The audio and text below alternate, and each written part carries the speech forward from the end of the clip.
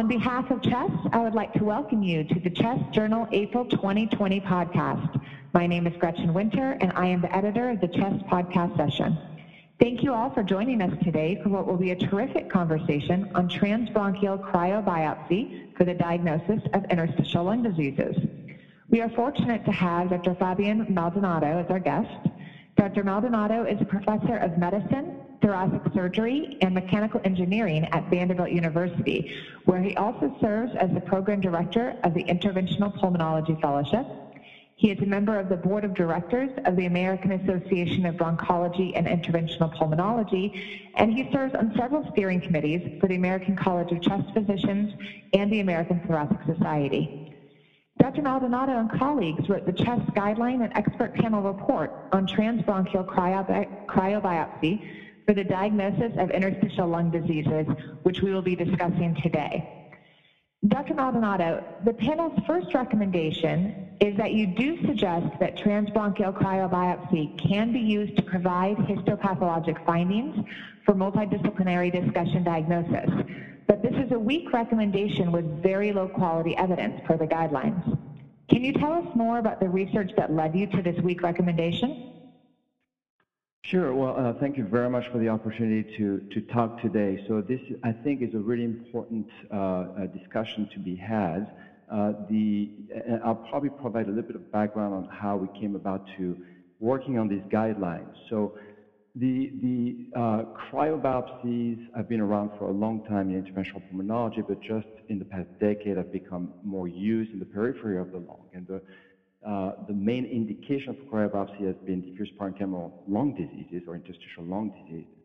And the procedure gets picked up by a lot of people with a wide variety of techniques and a wide variety of outcomes and complications. And as an interventional pulmonary community, we decided perhaps it was time to try to at least standardize the procedure and provide some guidance. And, you know, admittedly, the data is scarce. There's not a whole lot of quality studies, but we thought it was an important time to do that. Now, the rationale for biopsies is that in spite of having transitioned from the histological gold standard in the early 2000s to this multidisciplinary discussion, which essentially consists of having clinician, radiologists, and pathologists discuss the case together, which has been shown to improve confidence in the diagnosis. The histology and biopsy specimens remain an important part of the conversation.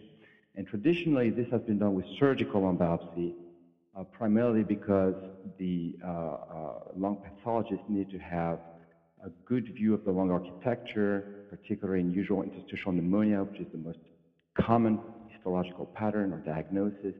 And this requires an examination at low magnification, so the size of biopsies needs to be substantial. And so surgical lung biopsy traditionally has been the way to go. What we've discovered in the past 20 years is that they are associated with a number of complications. And in fact, there was a large, very influential paper published in the Blue Journal in 2016 by Hutchinson and colleagues that showed a very high inpatient mortality for elective procedures with a rate of mortality in-house after the biopsy of 1.7%, which is pretty dramatic, but in non-elective procedures, in those patients that were declining rapidly, that mortality rate was 16%.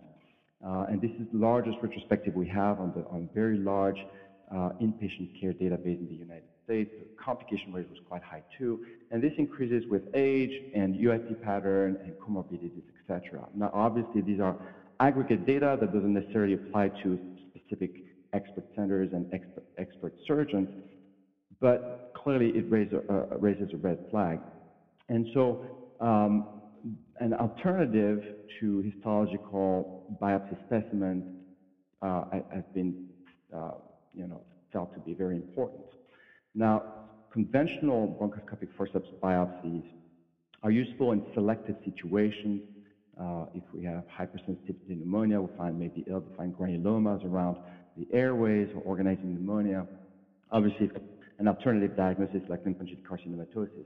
The yield of conventional forceps biopsies, all comers in aggregate for diffuse lung disease, is about 20 to 30%. And so there was really a drive to come up with a strategy that would leverage the benefits of bronchoscopy, being minimally invasive, yet providing sufficiently large samples of high quality for the diagnosis to be made. And cryobiopsy came on the scene in 2009, and from then on it was picked up by a large number of centers. And the advantages of cryobiopsies is that with the cryoprobe that can be passed through the working channel of the scope, we can freeze a large piece of lung tissue and extract it from the lung. The problem with that is that once the lung thaws, if we've taken a piece of bronchial artery or pulmonary vein along with it, then there's a high risk of bleeding. And that's been the main complication with cryobiopsy, along with pneumothorax, which is anywhere from 10 to 20%. So a lot of concerns about the potential risks of the cryobiopsy. So it was important to review not only the diagnostic yield, but also the complications. And so as my co-chair, Lonnie Yarmus from Hopkins, and I decided to convene a panel of experts with very varied opinions about cryobiopsies from the get-go, and then with the help of methodologists from CHEST, Lindsay Fraser, we reviewed all the available, relatively good quality data, and that's a big word there, but the best quality data we had on cryobiopsy, so comparative data when possible, and at least retrospective studies and excluding case reports and so on. And so with regards to the diagnostic yield, we found that there were really 3 lines of evidence for this. There were papers that were retrospective in nature looking at the diagnostic yield, and the yield has been traditionally anywhere from 80 to 85%. In our meta-analysis, it was 82%. The problem with the yield as an outcome variable is that this is highly dependent on how we define yield. And so if you define yield as fibrosis or normal lung or inflammation, then the yield will be very high. If you are more granular in your diagnosis and look for UIP pattern and SIP pattern, then the yield drops considerably. And so the quality of the studies there is unequal and difficult sometimes to assess. Now, a better way to look at the diagnostic yield of cryobiopsy versus surgical lung biopsy is to look at the respective contribution to the diagnosis within the context of a multidisciplinary discussion. This was a paper that was published by Sarah Tomasetti in the Blue Journal a few years ago, and showing that in spite of a slightly decreased histological yield, the respective contribution of cryobiopsies and surgical lung biopsies to the multidisciplinary diagnosis, looking at confidence in the diagnosis, was essentially the same for a fraction of the rate of complications for cryobiopsy. And so that was important, again, with the main caveat here that we can be highly confident of a diagnosis and be confidently wrong about the diagnosis. And so, again, that's a better endpoint, but not a fantastic endpoint. And so there are 2 studies that came out in the past year, 2019, one from France, and a larger study from Australia, looking at the same endpoint, which was essentially taking cryobiopsies and surgical lung biopsies in the same area of the lung and looking at the rate of concordance between the 2. The Romagnoli paper, which was highly influential, came a few months before the more definitive study called the Cold Ice study, which was the multi-center study from Australia. The inter-observer agreement in the Romagnoli paper was pretty poor, and there was only 21 patients in the study. 4 of these patients had non-diagnostic cryobiopsies that were included in the analysis. And interestingly, there were, in terms of histology, 2 histological diagnoses made by cryobiopsies that were accepted by the multidisciplinary discussion in spite of alternative surgical lung biopsy specimen, and 5 surgical lung biopsy specimen accepted in the multidisciplinary discussion in terms of histological yield versus cryobiopsy. So there was not enough power in the study to kind of tease out the respective benefits of surgical lung biopsy and cryobiopsy.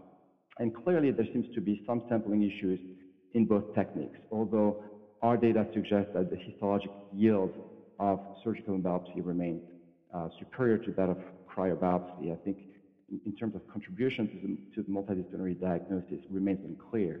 Now, the Cold Ice study was a much larger study, 65 patients that did exactly the same thing, cryobiopsy, surgical lung biopsy in the same area of the lung, and found a much better rate of concordance. So 0.7 in terms of agreement between cryobiopsy and surgical lung biopsy. And for those diagnoses with moderate to high confidence in the diagnosis, then that concordance was excellent, more than 90%. So this would suggest that the contribution of cryobiopsy in terms of diagnosis for interstitial lung disease is quite good. And then, of course, we looked at complication rates and found that this complication rate was quite lower, at least in the reported studies that we have, compared to that of surgical lung biopsy. Excellent.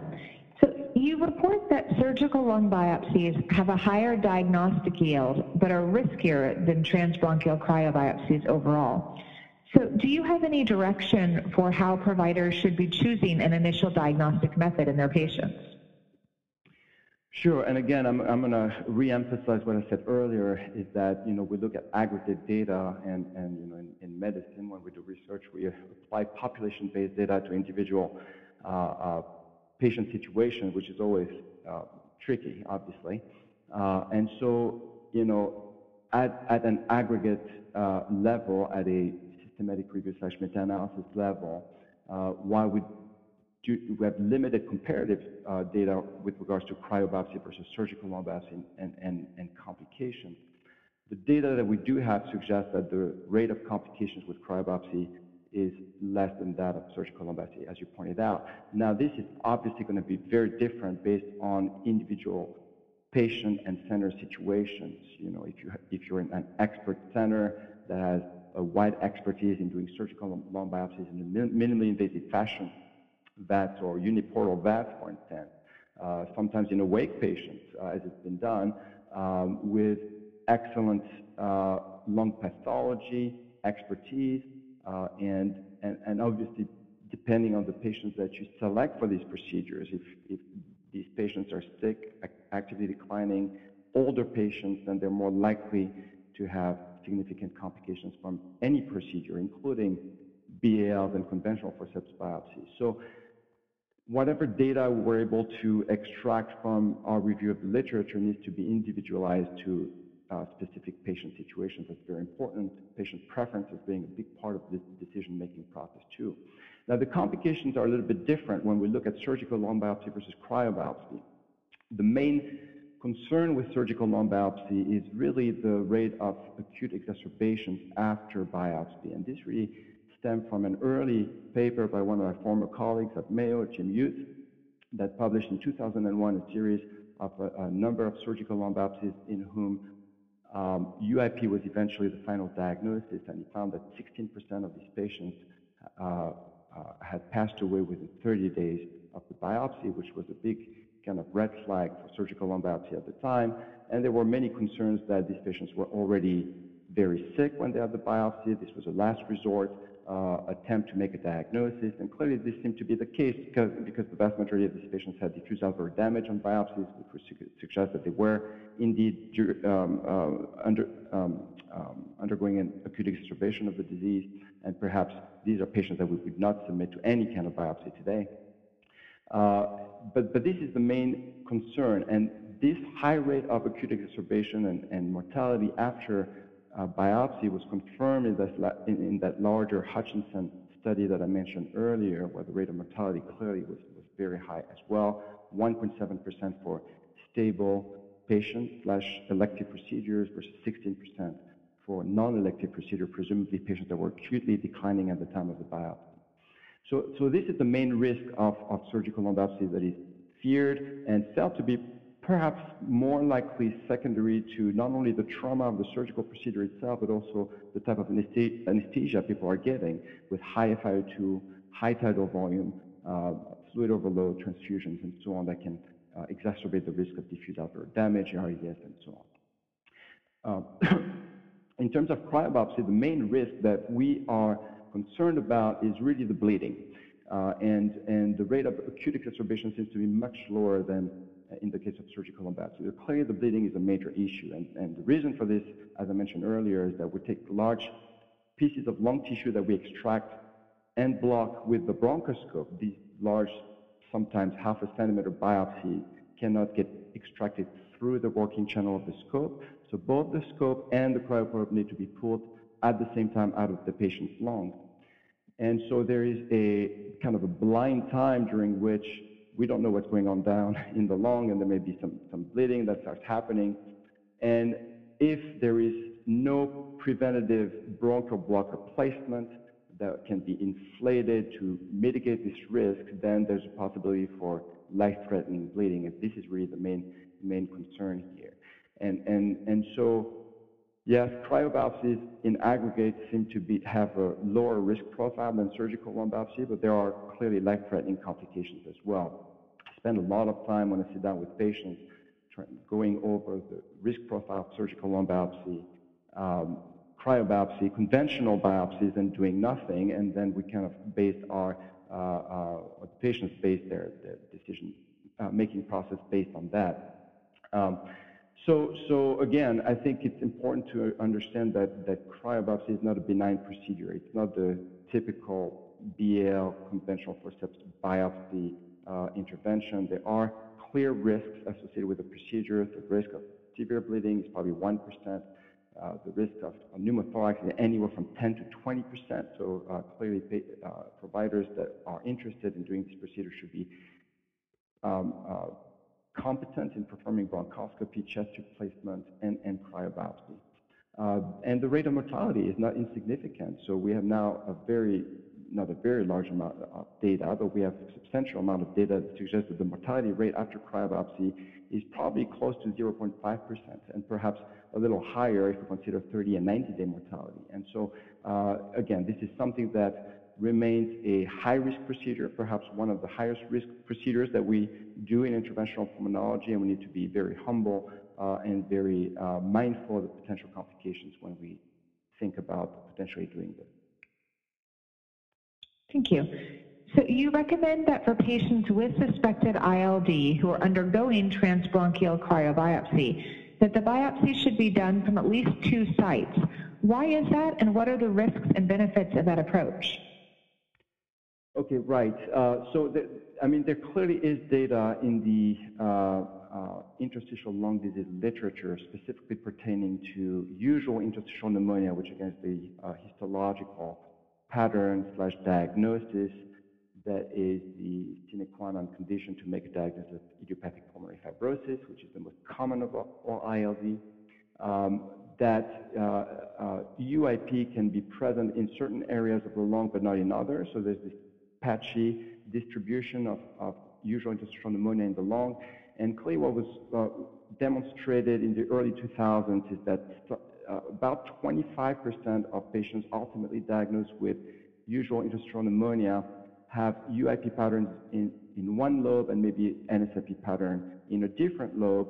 And so the recommendations for years in the surgical literature was to biopsy at least 2 different lobes based on the data, which makes sense and can be extrapolated to the cryobiopsy practice. If it's true of surgical lung biopsy, then clearly it's going to be true for smaller biopsies, such as cryobiopsy. So that's the first kind of conceptual argument to sample different areas of the lung. We actually have some data in randomized fashion and retrospective fashion showing that biopsy of 2 segments of the same lobe as opposed to 1 segment increases the yield significantly, about 20%. That is a significant increase in diagnostic yield that is counterbalanced by an increased risk of pneumothorax. So doing the same biopsies in the same segment will have pneumothorax rate, in that study at least, about 16%. That increased to about 25% when more than 1 segment is being sampled. Again, this does not address the interlobar heterogeneity of UIP, and so our practice has been to biopsy 2 different lobes. Again, this needs to be considered in the face of the increased potential risk of complications, and I mentioned the increased risk of pneumothorax. There's also a risk of bleeding that's not insignificant as we come more proximally in the lung, biopsying right middle lobe or right upper lobe, then the possibility to occlude the airway successfully without getting negative consequences in terms of gas exchange and so on is going to be more difficult. if we put the blocker in the right lower lobe bronchus and only isolate a few segments of the right lower lobe, then that's good. That shouldn't have major consequences in terms of patient oxygenation and so on. But if we're including the right means and bronchus, you can imagine that can be an issue. So again, recommend to do at these two different sites. We purposefully remain a little vague in these recommendations because the data is not great. But again, conceptually, I think there's clearly a rational argument to be made with regards to biopsying two different lobes, with the understanding that the bronchial blocker will be blocking a larger area of the lung with potential negative consequences as we get more proximal. You also suggest that in patients with suspected ILD who are undergoing transbronchial cryobiopsy, that the tip of the cryoprobe should be located 1 centimeter from the pleura. But in the text of the guidelines, it says that the literature search did not return studies that addressed the impact of the distance from the pleura on either safety or diagnostic yield. Is there any anecdotal concern that more distance from the pleura might decrease your diagnostic yield? There are theoretical concerns for this. As you pointed out, there's no evidence from the literature and no data to suggest one way or the other. This decision to recommend to get the biopsies 1 centimeter from the pleura was very pragmatic in nature and very theoretical in nature. And so the idea is that, at least for usual interstitial pneumonia, which is, again, the most common histological pattern / diagnosis within the realm of ILDs, the major abnormalities are going to be located at the level of the secondary lobule, which would be in the subpleural area. And this is why, for instance, some centers which are very keen on sampling the secondary lobule will have a higher rate of pneumothorax. So if we look at the data from Forlì, Italy, with Venerino Pelletti, who's been probably doing the most cryobiopsies for ILD in the world, at least reported the most, they have a rate of pneumothorax that is very consistent, about 20 to 25%. And they're not really bothered by this. They put a chest tube and just assume that's a normal consequence of the procedure as opposed to a complication. Now, you can probably get the same information by being a little bit more proximal. 1 centimeter was kind of decided. It varies 1, 2 centimeters based on the publications. But these, again, are purely theoretical, concerns. The idea here is that 1 centimeter from the pleura will allow us to sample the secondary lobule of the lung and increase the likelihood of making a diagnosis of UIP, yet not be proximal enough that the rate of bleeding complications becomes higher. The more proximal we are in that peripheral lung, and the higher risk of lacerating a bronchial artery or pulmonary vein that would lead to severe complications. So we have to balance the risk of pneumothorax being too distal with the risk of moderate to severe bleeding when we're too proximal. And 1 centimeter from the pleura seems to be a good location. It actually matches exactly the metal tip of the cryoprobe, so it's fairly easy to see when we pull on the probe what that 1 centimeter represents and get the biopsy from there. Now, the recommendations include the prophylactic use of a bronchial blocker, either through an endotracheal tube or rigid bronchoscope in patients who are undergoing transbronchial cryobiopsy. Can you tell us more about the evidence behind that recommendation and potential risks and benefits of that strategy? Right, and again, there was not a lot of data with regards to comparative studies on one technical practice versus another. There is one observational study that addressed the influence of prophylactic bronchial blocker in cryobiopsies. It was a relatively small study, but in that small study, there was clearly an increased risk of bleeding without prophylactic balloon placement.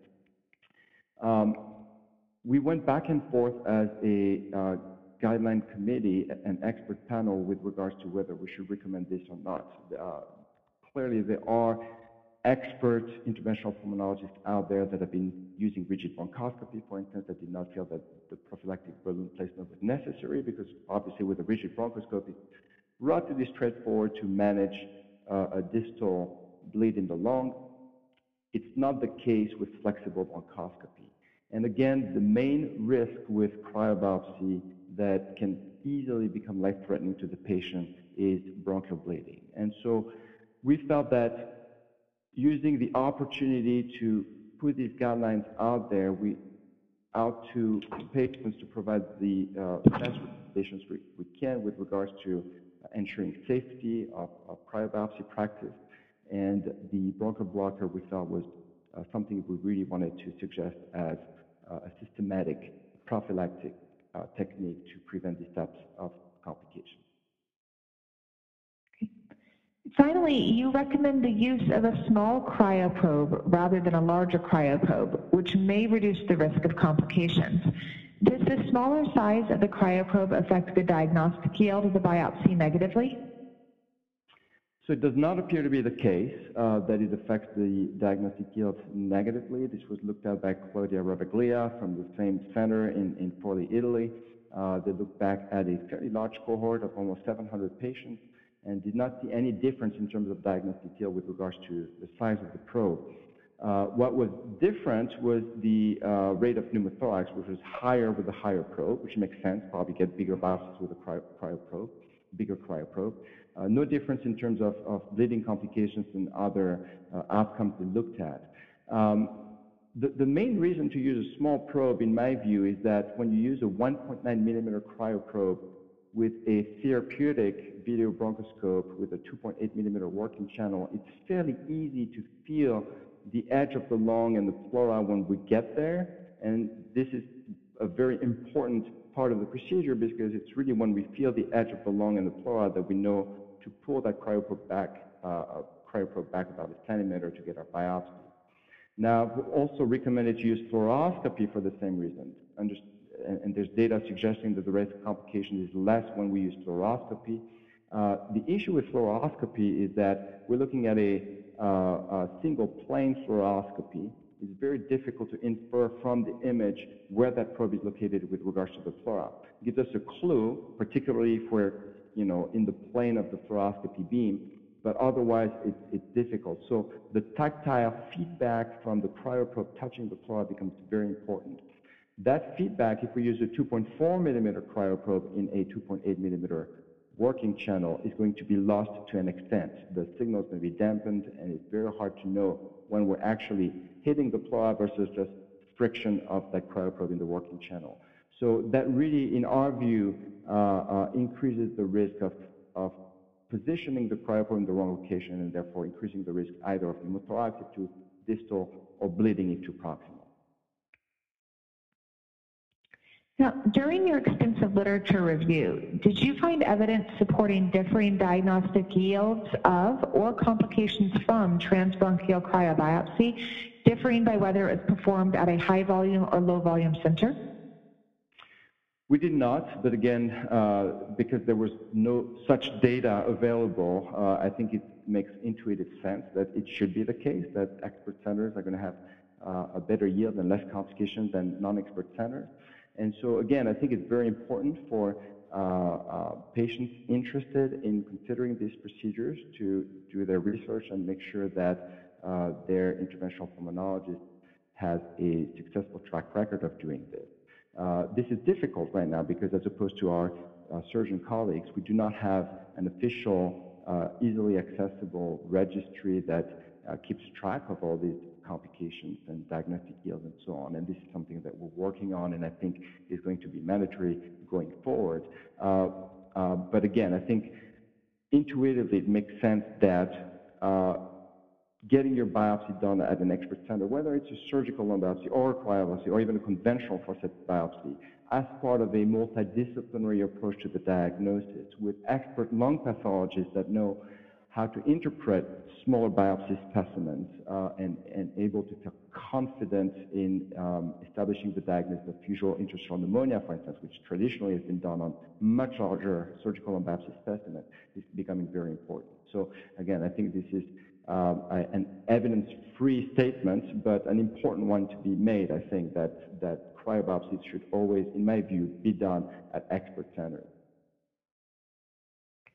What further research would you like to see on the topic of transbronchial cryobiopsy for the diagnosis of ILD in order to better refine the panel's recommendations? Well, I think some of the future research projects that I'd like to see are not necessarily specific to cryobiopsy, but relevant to biopsies in ILD in general. And I think from coming at it from the interventional pulmonary background, with a little bit of ILD background because I was in the ILD clinic when I was at Mayo, I think it's very surprising that we don't have any good data suggesting any effect of biopsies on patient outcomes with ILD.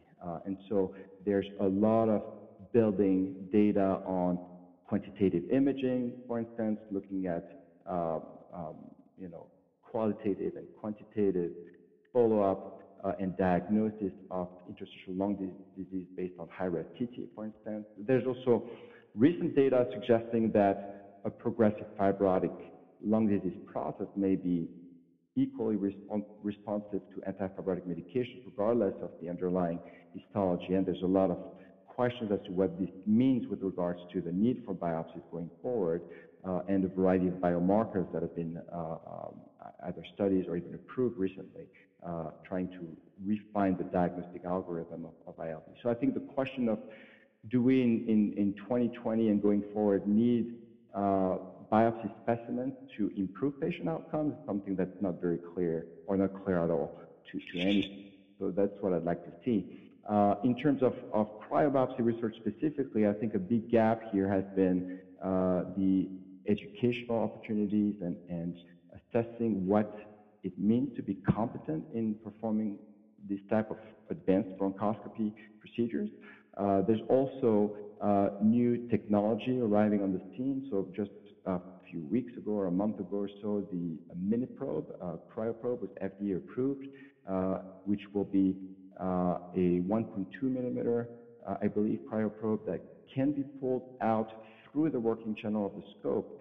Now, this will provide smaller specimens, obviously, because they have to go through the 2.8 millimeter working channel, but at the same time, we conserve this lack of crush artifact that we have with forceps biopsies. So it'd be interesting to see if these biopsies provided by MiniProbe that allow us to stay wedged in the segment being biopsied will have an impact on not only diagnostic yield, but hopefully patient outcome.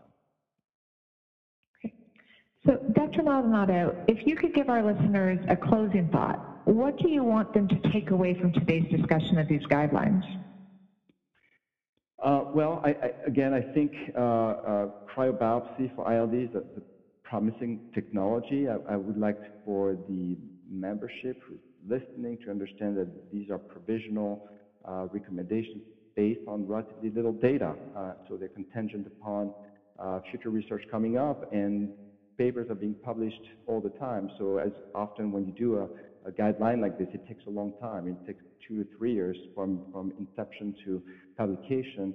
And the data is introduced in literature, and the landscape changes as you're doing the guidelines. So it's really kind of a moving target in that way. And so I would encourage listeners to keep track of what's being published, and there's a number of interesting studies that are being conducted right now on cryobiopsies.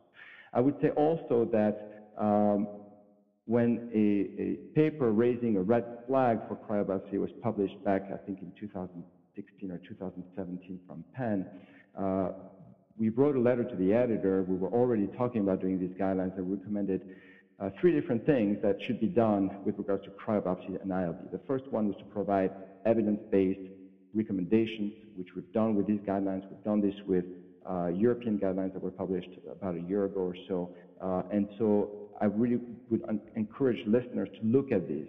And again, these are primarily expert consensus statements. There a lot of the recommendations we made are based on gut feeling and experience, but I think there are important gut feelings and experiences to be shared.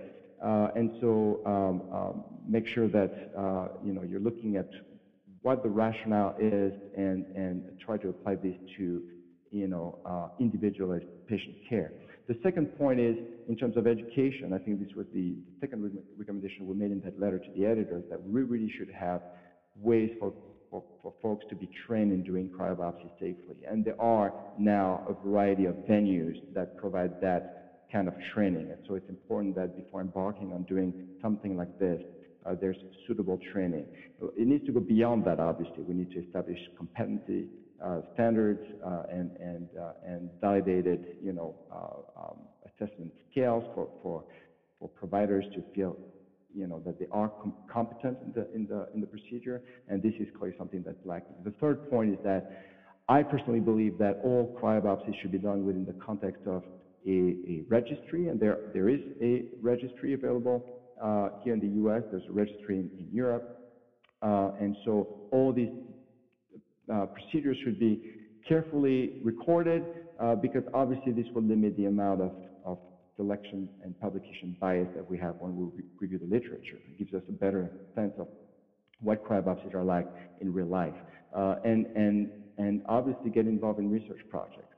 If you're going to be doing a substantial amount of cryobiopsies, then doing them for the purpose of clinical care is important, but equally important, I think, is to drive the research forward and getting involved with, either single center or even multi-center trials.